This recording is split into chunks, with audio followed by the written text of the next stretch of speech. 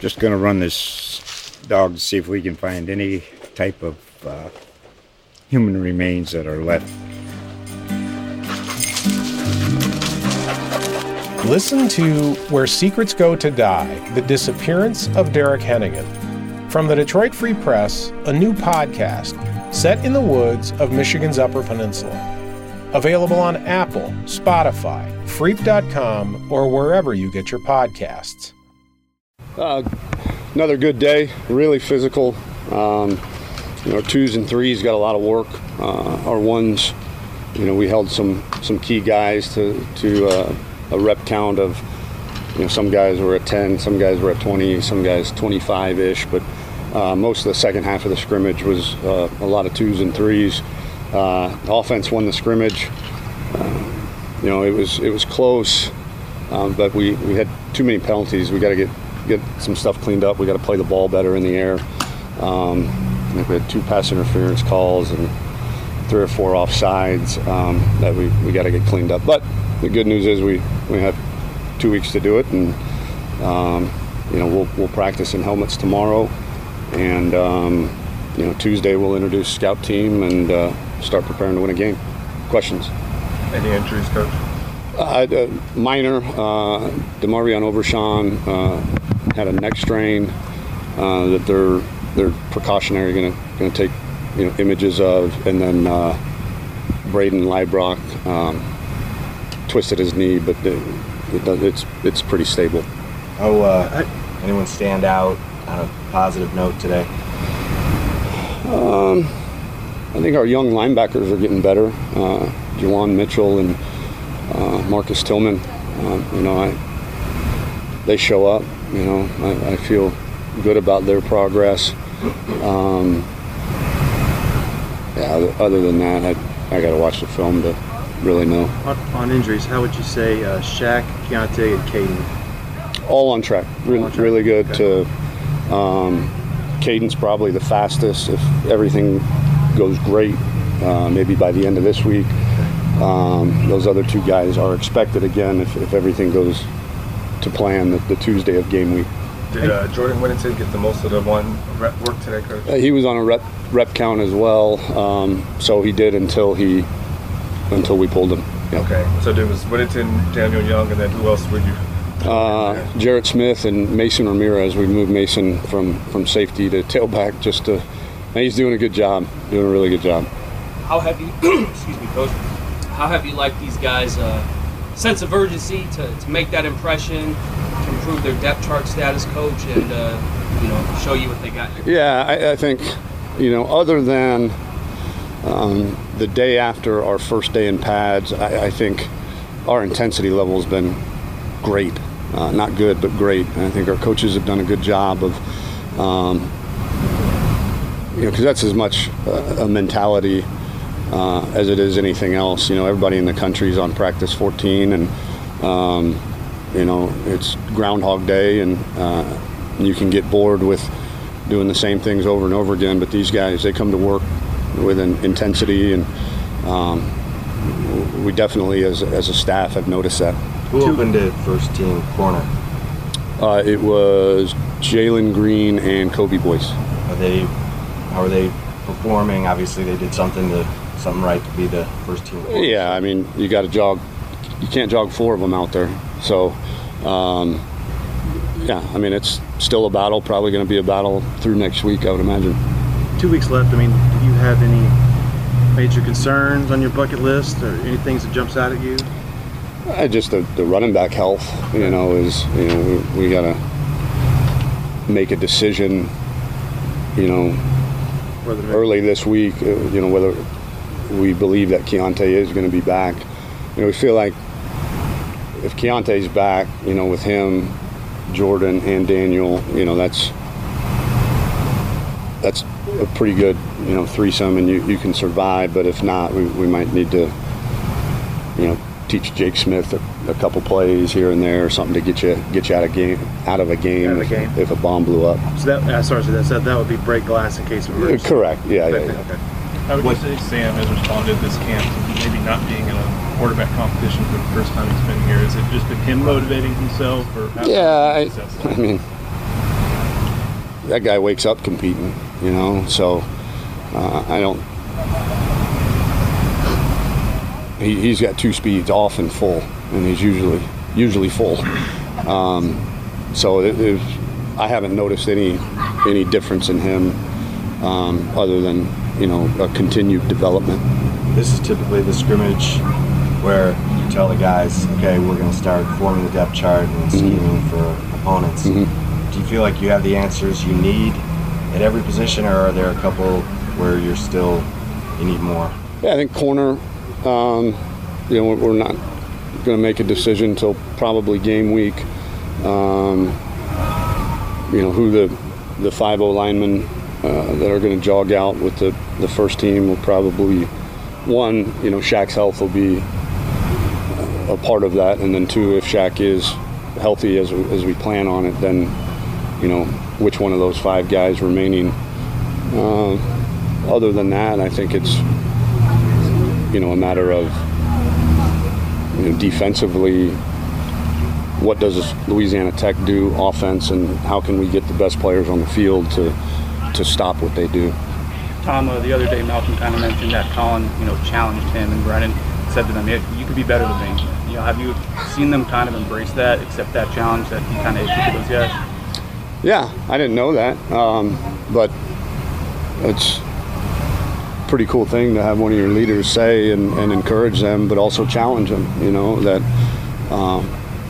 I think Colin, I mean, unbelievable work ethic, you know, and kind of a self-made guy. You know, these last 3 years with Coach Maringer have been remarkable to see his development, and I think that's probably what he means is, hey, you know, I have some really really good genetics, but you guys maybe even more genetically inclined to be great than even I was. And, you know, I think it's, you know, him telling them, hey, work like me and you can be better than me. How would you rate? Have you sort of noticed that he's, I guess, just his demeanor has changed, that he's taken on more? It seems like he's more comfortable in that. Yeah, really proud of him. You know, he's a guy that's been a lead by example guy, and I think he's never going to be, I shouldn't say never, but he rarely is the rah-rah guy at practice, but he does a lot of his stuff, his leading one-on-one and you know, on a personal level. How would you rate Dicker and Luchevsky so far? On a scale of what to what? 1 to 5. Yeah, I'm just having fun. They are, you know, I think our kicker's pretty dang good. You know, and I'm not afraid to say that. You know, it's a luxury, you know, because it's rare to find one that's that talented, but yet mentally in a really, really good place. And then, yeah, our punters have gotten a lot more consistent. As you start to shift towards, you know, preparing for the season opener, did you see everything that you hoped to see during this training camp? Yeah, I think so. I think, you know, you always want to see those newcomers who have never practiced with us embrace the way that we practice, and those guys have done so. They've needed a little prodding from time to time, but I think they are fully aware. And then, you know, just the amount of reps for the guys on defense. Some of those new guys, it was good to get them as many reps as possible. You got a lot of defensive players back with experience, not all starters, as you know. But who do you have there for playmakers? Do you think? Oh, I think they all have that ability. Obviously, you know, Caden comes to mind. He's always around the ball. Brandon Jones is, you know, as good of an open field tackler as I've been around. You know, I think Malcolm is pretty disruptive up front too. Coach, can you just comment on the record ticket sales going on and how much this team's garnering such tremendous fan support? Yeah, I mean, it's you know, I want to thank them for believing in us and you know what we've got going and where we're headed. I think it's also a testament to Chris Delcani and his crew for making, game days an experience around here, an all-day event that that people want to come be a part of. I think you've said that freshman-wise, maybe Jake Smith and Jordan Whittington would be playing. If any other freshmen emerged last 2 weeks? Yeah, I think you'll see a lot of Marcus Tillman on special teams early. I'm racking my brain. Tavondre Sweat will play early.